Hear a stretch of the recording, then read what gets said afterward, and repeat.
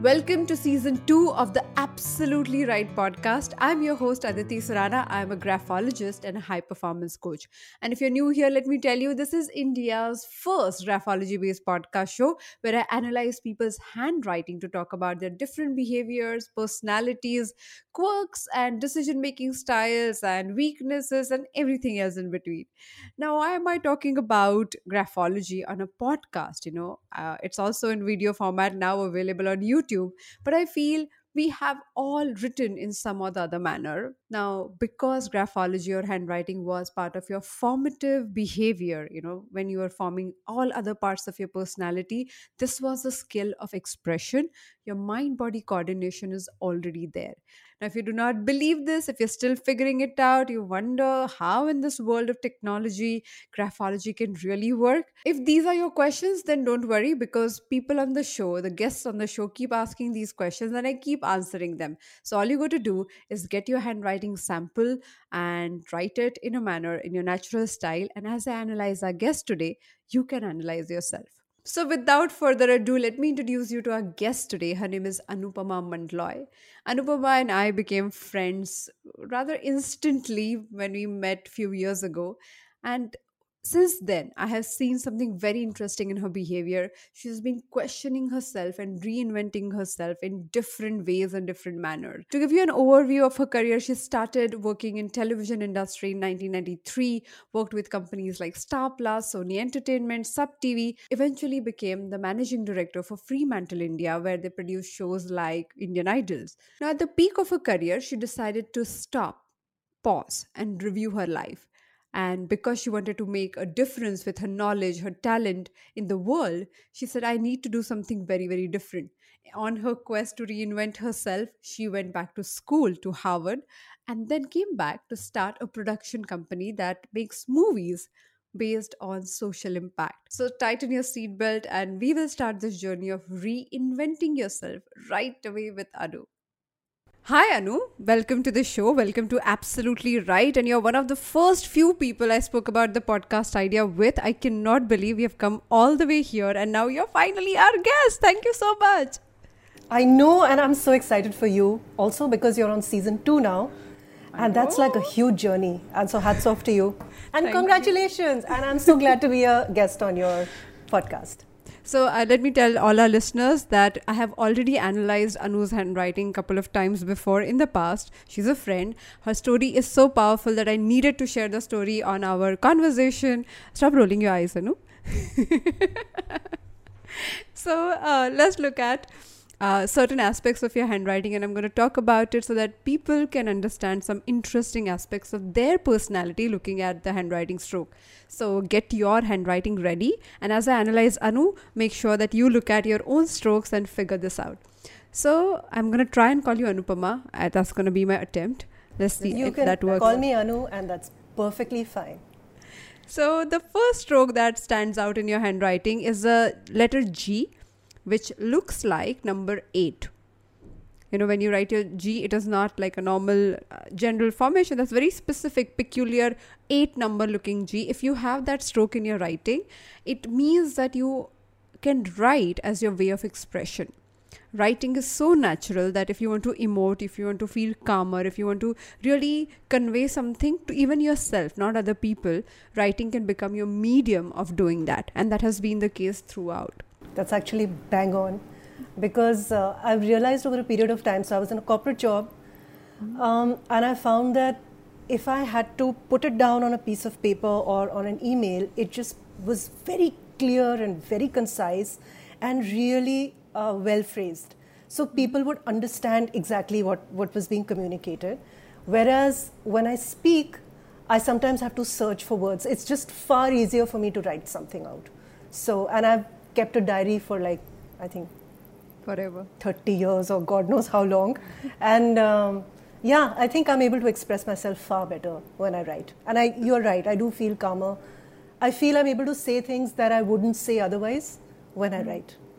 So that's very interesting because so many traits are innate to our personality. if we tap into what we already have, we can make it faster, better, more efficient. And in your case, if you know that writing is my go-to mechanism, anytime when you're dealing with a concern phase or difficult, challenging situation, this is your go-to mechanism. It mostly works for everyone, but somebody with the letter number 8 as their letter G, it works even better, even more close as a natural expression. So keep up with that. Good to know. Do you have any question for me? So I have a very generic question for you. Okay. Is that you've been reading samples for years now. What is the first, do you let the writing lead you, or is it something that stands out in the writing when you first see it? That, like for example, when you saw my sample, what was the first thing that stood out for you? And maybe as a challenge and maybe as my strength. Okay. So most of the time when we learn how to analyze a sample, like the way I formally learned in my international certifications, we were told to analyze a complete sample. And there are so many different ways in which you analyze the ending stroke, beginning strokes, the imaginary baseline on which you write the writing. And there are so many factors. Now, one point is you understand that these all things are important. Now, when you keep doing something, it becomes your second nature. So as I kept doing and I kept, following the process of doing it, the process got internalized at some point. And now it's almost like I look at a sample and within a few seconds, you just know what you want to pick up and talk about. And that's I believe is a flow which happens to any professional. So it's not like anything new for graphology. When you keep repeating a process, the process becomes your way of approaching anything. So that's what has happened. So for me, actually, writing was one of the first things that stood out as your natural tendency. So I picked that up and I spoke about it. Second thing, I must talk about, if I have to say about weakness or something that is not really beneficial for you, I would say impatience. Okay, so two ways of looking at it. When you write your letter T, lowercase t, the horizontal line, which we call T bar, is moving to the right. Also, when you try to put the dot on your I, it moves to the right, which means it's also another sign of impatience. So for our writers, for our listeners, if you look at your own writing and if you have that moving forward, T bar, T horizontal line moving to the right, also I dot moving to the right instead of being right on the top of that vertical line, that means impatience, that means temper, that means wanting to be in tomorrow right now. And if this doesn't happen, you tend to struggle with it and you tend to feel as if you're running on a treadmill right now in your life. Bang on as usual.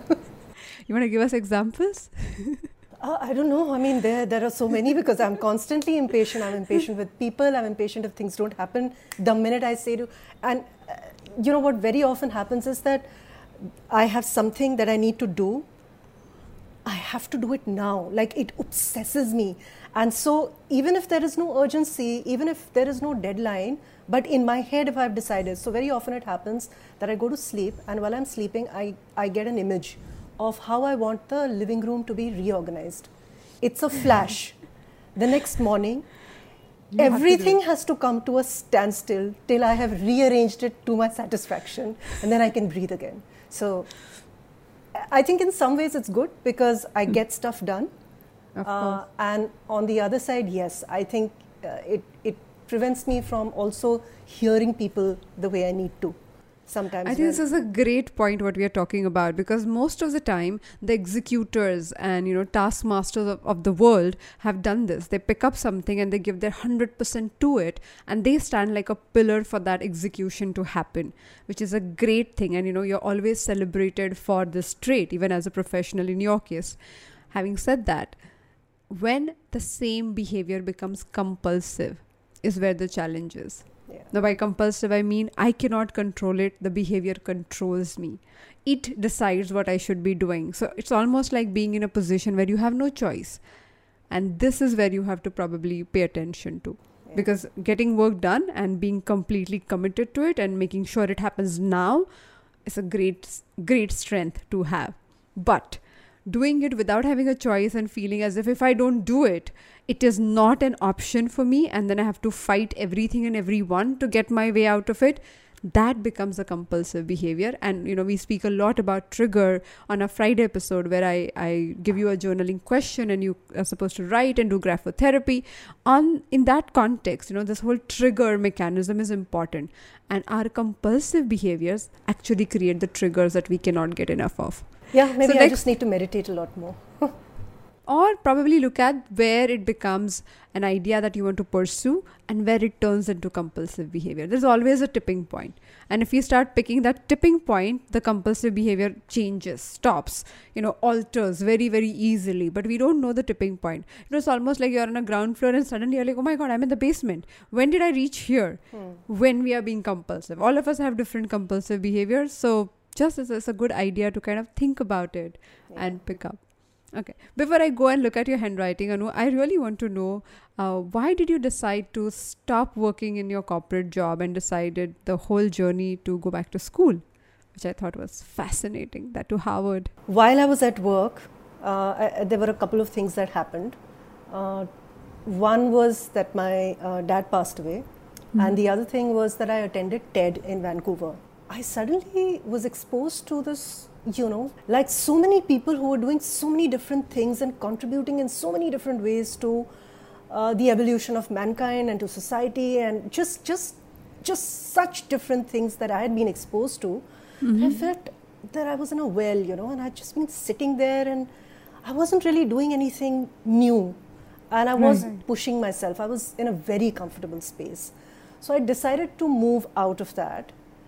And when I did, it was not as if I had always intended to study, but I think because I suddenly found myself in a space where I had time, it just suddenly occurred to me that why don't I use this time to do something, learn something. Okay. And I started exploring options. And then Harvard actually for me was also personal, because my father had been a professor at Harvard for 10 years. And I had some childhood memories also associated with just that place, and I wanted to revisit it, and I wanted to see what it feels like to be a student and to be taught by some of the world's best faculty. And I don't regret a minute of that, because it was just the most amazing experience, and it's there with me. It's always there in my subconscious, and I'm hoping that at some point in time, someday, I'll actually be able to bring all of that to fruition. I don't know in what way, but I'd love for that to happen. So if I have to say it in a different way, if I may ask, how old were you when you decided to go back to school? How old was I? I have to do a rough calculation, but I think I was 45, 46-ish. And actually picking up this, what were the challenges to study again after all these years? So many people feel like doing it, and they say one day I will go back to school and reinvent myself, and they keep talking about it and thinking about it, but they do not get to do it. Now we know the impatience has helped you by now, but other than that, what were the other challenges? Honestly, I didn't find any challenge, because for me, so we had to go through around 60, 70 case studies, and I enjoyed going through all of them. And for me, because they were from different sort of subjects, it was challenging when it would come into things like maths and stuff like that, where there was a little more technicality involved. But it was fascinating. I mean, that was the reason why I decided to do it, right? To learn something new. So the minute that presented itself to me, I was only too happy to learn to sort of speak amongst a cohort of people who've already been doing so much in their respective professions, to be able to make points, to be able to hear what other people and what they're... And it was incredible, because these are all people who were professionals, right? And they all had a very clear sort of stand on how they perceived a subject or what was their takeaway from it. And what was very interesting to me was the professors themselves. The amount of work that they would put into preparing before they came and stood before us, knowing that we were professionals of standing in our own, and so the way they taught us is probably very different from the way they would treat, who are far more moldable, in a manner of speaking. So, it was a great experience. Wow. So I'm looking at your handwriting, and one of the things that I'm trying to find reasons of why would somebody be able to do it. One of the things is learnability. And for you, when I look at your letter E, which has the open loop in the letter E, which talks about somebody being open to listen to other person, absorb things, really be fully present in anything that you do, also leading to more curiosity. Now that is your favorite thing to do. Find things that are not explored before. Now I'm looking at the whole sample, and the way we call it margin, the right side, left side, we leave space every time we write on a blank sheet of paper. So in your case, when I look at the margins of the writing, I feel you are up to, in last 6 months, you're thinking about another idea, another proposal, another concept, which is very risky to begin with, or you feel it is risky. It might not be risky according to other people, but you are like kind of figuring out whether I should do it, but I know I want to do it, and that risk is shown by the right margin of your writing. So here you are. What are those risky ideas going about? There are actually quite a few that are bubbling. Okay. So I produced a documentary, Auntie Sudha, Auntie Radha, and now I'm thinking it's time to sort of back some other project, and I really want to back somebody who needs the money to be able to complete something, and I want to be part of that journey with them. So I am in conversations with a couple of people. But before we talk about the newer projects, your idea as a producer is to create social impact movies. Yes. Yeah. So tell us about that. Why social impact movies? Obviously, all of us need them. But what is your connect with that? So see, when I came into the media, I was inspired by something called News Track. And at that point in time, it's to do with investigative journalism. It's sort of the social injustices and bringing them out to people and sharing it with them and getting them, or sort of creating a sense of awareness amongst people that there is a situation like this that exists and that you are totally unfamiliar with. So bringing new worlds to people is something that's always excited me. And having been in this space for the longest time, I've always felt that there should be responsibility that comes with this. There is such big influence that any content holds over people. And if you have the ability to understand that and use it well, it can actually create change in the world. So for me, it's really, I'm part of something else called Coral Woman. Again, as an impact producer, the idea is to try and create awareness about marine conservation. So it's not that I go with any particular subject in mind. It's just something that appeals at that moment, that feels right, and that needs to be shared. I like to get involved in that. So Anu, over to you. Please ask me any question about any specific thing that is bothering you, something which is active, something you would like me to comment about.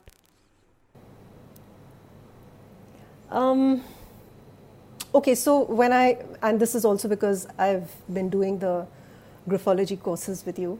Yes.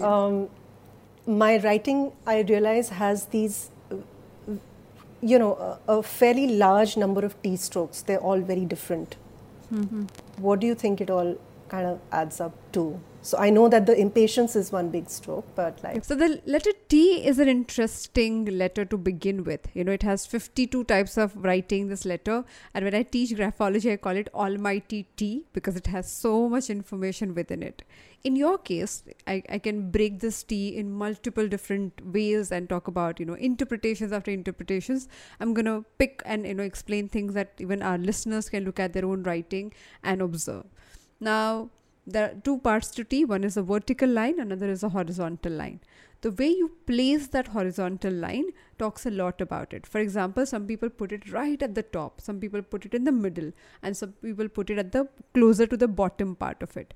So in your case, it is top and the middle. When T bar is at the top, it talks about long-term thinking, talks about how you feel confident about whatever you want to achieve in your life. When it is in the middle, it talks about short-term thinking and how end result oriented you are. Okay. So in your case, when you have both these different types, that means you move from long-term thinking to short-term thinking and long-term thinking to short-term thinking. Is it a good thing? In a way, yes, that's your style, because you look at a larger idea and then you pick a piece of it and give your 100% and go complete end result oriented on that until it is done. Then you kind of look at the vision and the larger idea. Again, you come back and do it. But the problem is when it happens on its own. So when you're choosing to do it, it's a great skill. But so many times you're in the middle of thinking about this current project and being completely end result oriented. Then you snap out of it and think of the larger picture. And then you feel, I can't see this piece fitting. Should I even do this? Then you remove it and then you pick another piece and say, I think let me do this small piece. And the switch, when it happens over and over again, without your choice, you feel impatient. Also, you feel uncomfortable, anxious. All of that comes along because the movement between, say, speed 30 and speed 100 happens on its own. And then you feel you can't control the car. Right? Yeah. If doing it in a deliberate manner, you know that is happening. Okay, now I'm thinking long term. Now it is like, it's 100 and I'm changing my gears to control it. But when you have no control over it, you don't know how to control the car or your movement, or in your case, your experience of that journey. Something that I kind of struggled with was that I've always wanted to write. Yeah. Mm-hmm. And I've always felt that I don't have the discipline to do it. Like, to actually sit down, focused, spend time, write it out.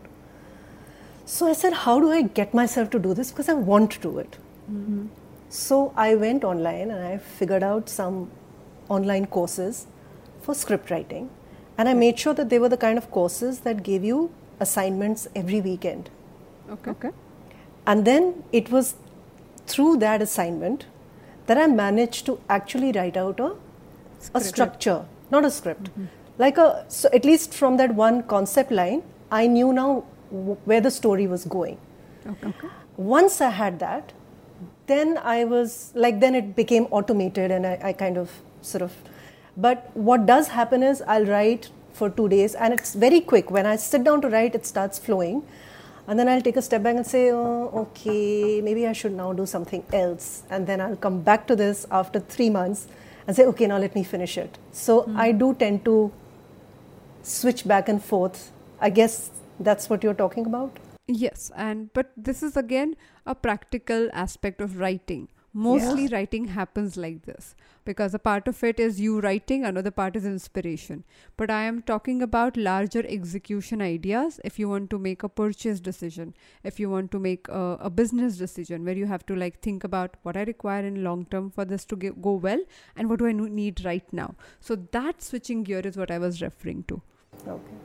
Also, another aspect, as I said, it's also about self-confidence. So it moves from, I think I can handle a larger thing, to, I don't know whether I should be stepping into it. Let me just only be practical. Then a part of you no, but of course you can do it. So have you seen these two people fighting inside your head? Yeah. So this is what happens when you have the fluctuating. The self-talk comes into play. And a very distinct self-talk. So one part of you is constantly telling you how far you can go, and another is keeping you rooted in, or what if you don't do it well? What if this doesn't work out? So that contrasting conversation is represented by fluctuating T-bar. Yeah. Okay. One more aspect, when you write your letter T, it is like a cross so many times. It's like a straight line. That talks about you being very direct. And being direct means saying things as they are, whether people like it or not. And mostly people do not like it. And I'm sure you have suffered the skill of... You have many examples of knowing why you shouldn't be doing it. But yes. And I won't talk about those examples, But yeah, suffice it to say that there are many times when I'm saying something because somebody has asked me for an opinion, and I have to I start speaking and I'm thinking, I shouldn't be saying this, but I'm saying it because that's the only way I know how to. So I think those who know me well also know that I don't mean to undermine. That's just it. What you see is what you get. It's literally that. But those who don't know me, for them, it can sometimes come as a big shock. Did she really just say that to me? And who does she think she is? Also, as a person, you come across as a very warm and soft person, gentle person. So when they see this direct side of you, which they do not expect at all, that is misleading for sure. I'm not sure actually that a lot of people see me as warm and what was that word you used? Gentle. I think most of the times I've been told how intimidating I am and how scary I can be, and when they get to know me, then suddenly it's like, I didn't know you were this fun. Mm-hmm. I'm like, okay. Now of course I'm used to it, but yeah, that. So I'm going to hold my comment back for our next segment, which is called Autograph Please. But before I get there, do you have any other question that I can answer? Not really. I'd love to hear what you have to say.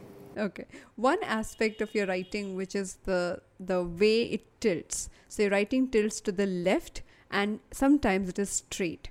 So the slant, as we call it, is like between left slant and a straight slant. Now, if anybody has writing strokes like that, and I've been speaking about it over and over again, because it is a sign of somebody being an introvert. Most people do not understand introversion because our society is built on celebration as a community, everybody coming together, people talking out loud and also talking in public to kind of gain authority. So we don't understand the power and impact an introvert can have.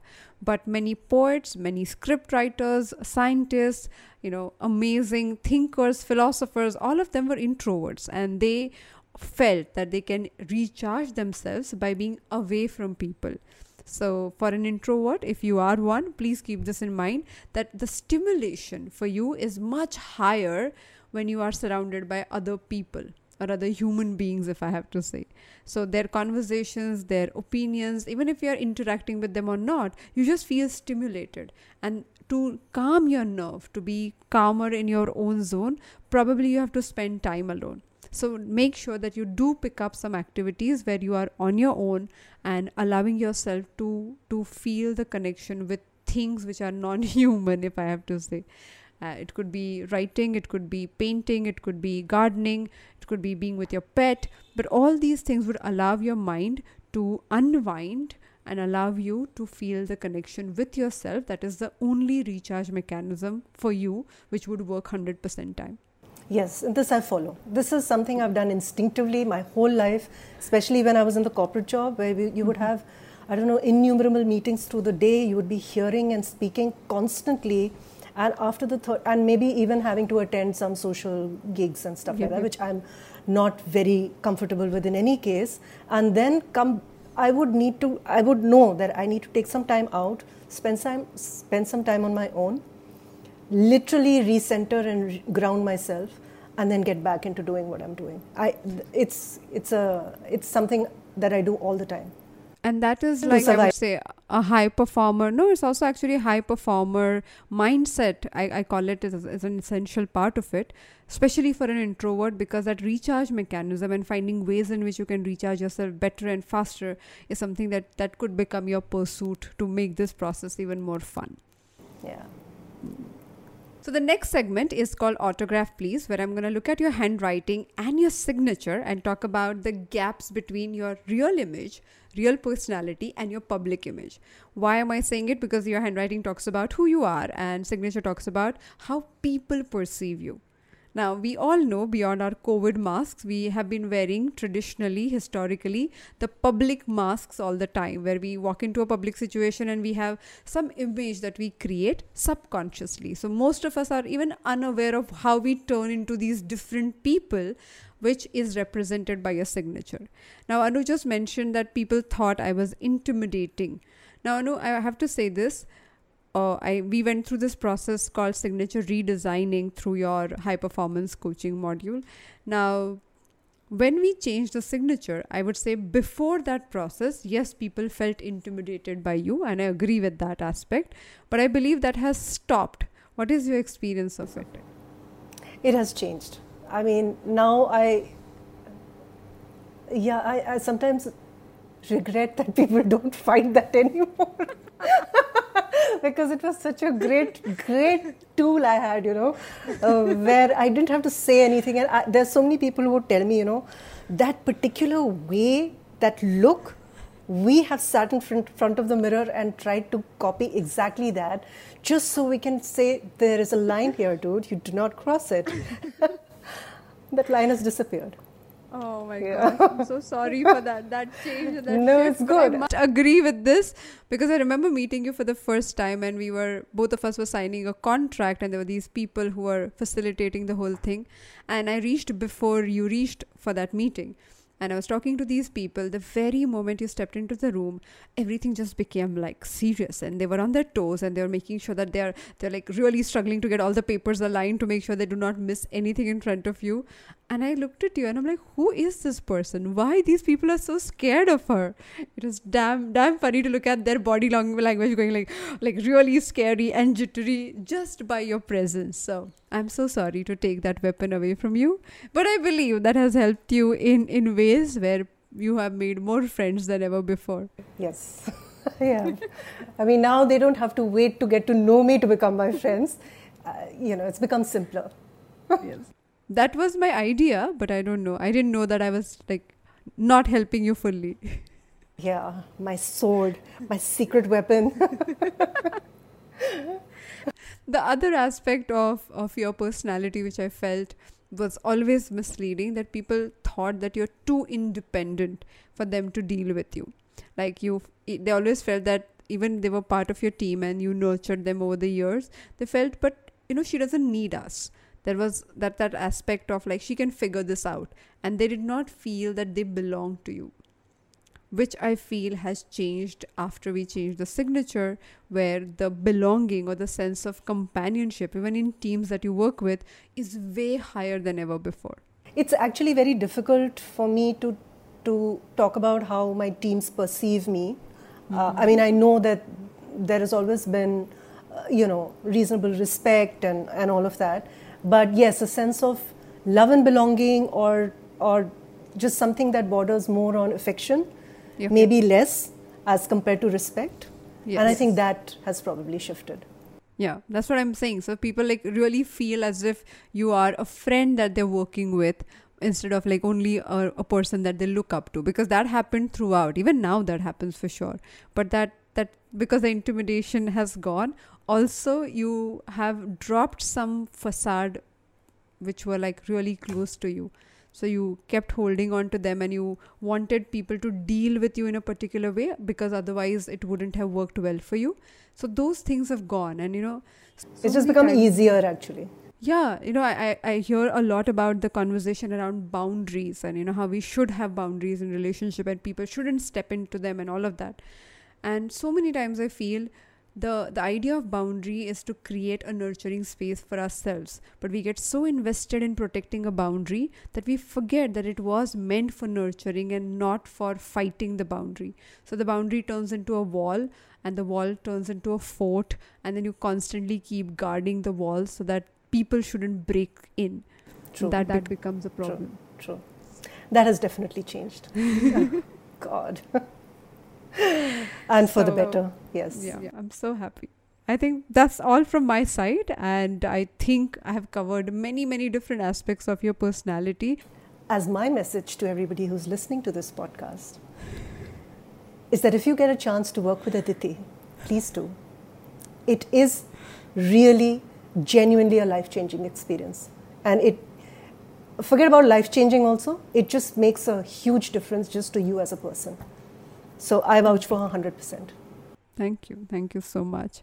And I also must say that at the point when we met, the fact that you chose to look at yourself honestly and question certain aspects, that goes to you, because a lot of learnability aspects that people drop, because any learning requires unlearning, and unlearning is always uncomfortable, especially when you reach a point in your life, in your career, where things have already worked for you and you're already successful. It becomes even more difficult to drop things which you believe are already working for you, which got you here, which actually made the star in your own career the way you are, and then questioning it, and then dropping them, and then learning a new thing. I think that is always very inspirational when I meet you and talk to you about things like including script writing courses to going back to Harvard, that whole molding yourself every now and then. And I always say that I've seen this across, like in different nationality, in people that I've worked from all over the world. This is one common thing with people who are higher in their performance, is they have this ability to question the norm outside, and more importantly inside themselves, to figure things out and go beyond their own conclusions and limitations. It may or may not be a negative limitation, but any positive or negative limitation, by questioning it and stretching themselves further. So thank you so much Thank for you. being on the show. Thank you. Thank you so much for joining me on this episode of Absolutely Right. I believe you have learned some interesting aspects about yourself and how to reinvent yourself. On our Friday episode, I pick one issue and talk about how you can journal around it. How can you really ask yourself that appropriate question that allows your emotions to loosen up, release themselves? And I use something very, very powerful called graphotherapy, where one stroke of handwriting repeated several number of times in a particular manner can induce calmness. I've tried this with thousands of people by now, and I can guarantee that if the technique is followed in a specific manner, you will see the result. If you want to learn the stroke, the link is mentioned in the description box below. And just to remember, it is aditisurana.com/Kamasutra, CALM Kama Sutra. So figure that out, learn that stroke, and get to journaling with a new question every Friday. And before I say bye, if you think graphology is really interesting and you would like to learn the course, learn the subject, then on 1st of May, our new batch is starting. So go ahead, enroll. The link is mentioned on the website again. And I will see you on Friday with a new journaling question. Till then, happy writing.